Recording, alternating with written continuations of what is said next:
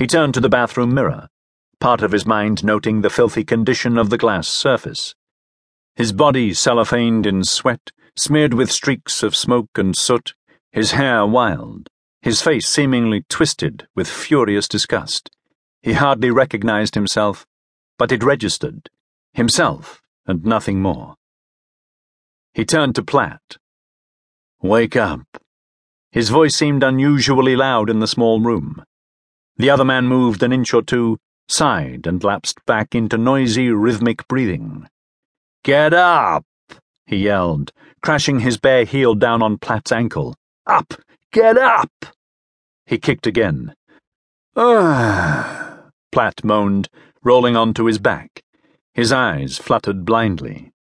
Now he stomped relentlessly. The drunken man's ankle had become a kind of contact point. Every time his own foot slammed into it, he felt as if an electrical charge was shooting through his body from heel to brain.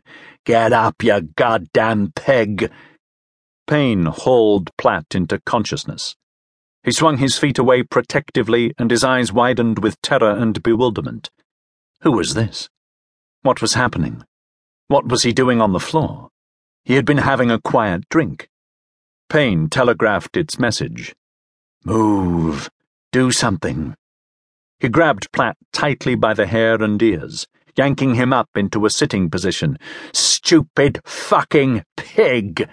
He slammed Platt's head against the rim of the toilet bowl. "Stupid fucking cockroach!" The words sang in his head like rhapsodies of lightning. "Burn the goddamn house down!" Bang! Into the porcelain. Bang! Bang! "Ah, God, stop it!" Platt wailed, blood washing freely down the side of his head. Stop it, please!"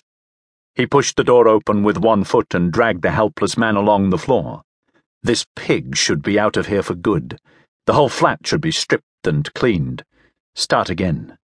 Platt began to resist, striking weakly at his arms, squirming like a desperate beast. No, what are you doing? Stop it!" He let go long enough to hammer the man about the head and face until more blood splashed and his fists hurt.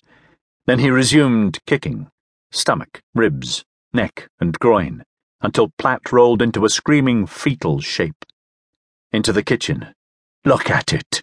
Look at what you've done. Goddamn fucking shithead animal. You aren't human, do you hear that? You aren't even human!" He flung the table over, sending bottles flying through the air and crashing on the floor. Platt moaned loudly, still not knowing what was going on. He took Platt's head in his hands again, like a football, and twisted it toward the stove. Anger had become a bright jet of energy surging through him. "See what you did, pig shit. Try to burn the house down. Look at it." "Oh, God, leave me alone," the other man whined. "Leave you alone? Bullshit, I'll leave you alone. You shouldn't even be here. You're an animal, motherfucking shit-eating scumhead bastard." He yanked Platt out onto the landing, punching and kicking him as they went. Then he shoved him violently down the stairs.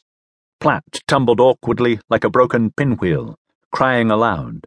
He thumped into a heap at the next landing and remained there, sobbing, not daring to look up. Above, his rescuer stood impassively. The burning light within had gone. He felt calm, refreshed, even cleansed.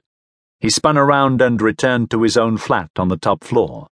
The sound of the radio drifted away.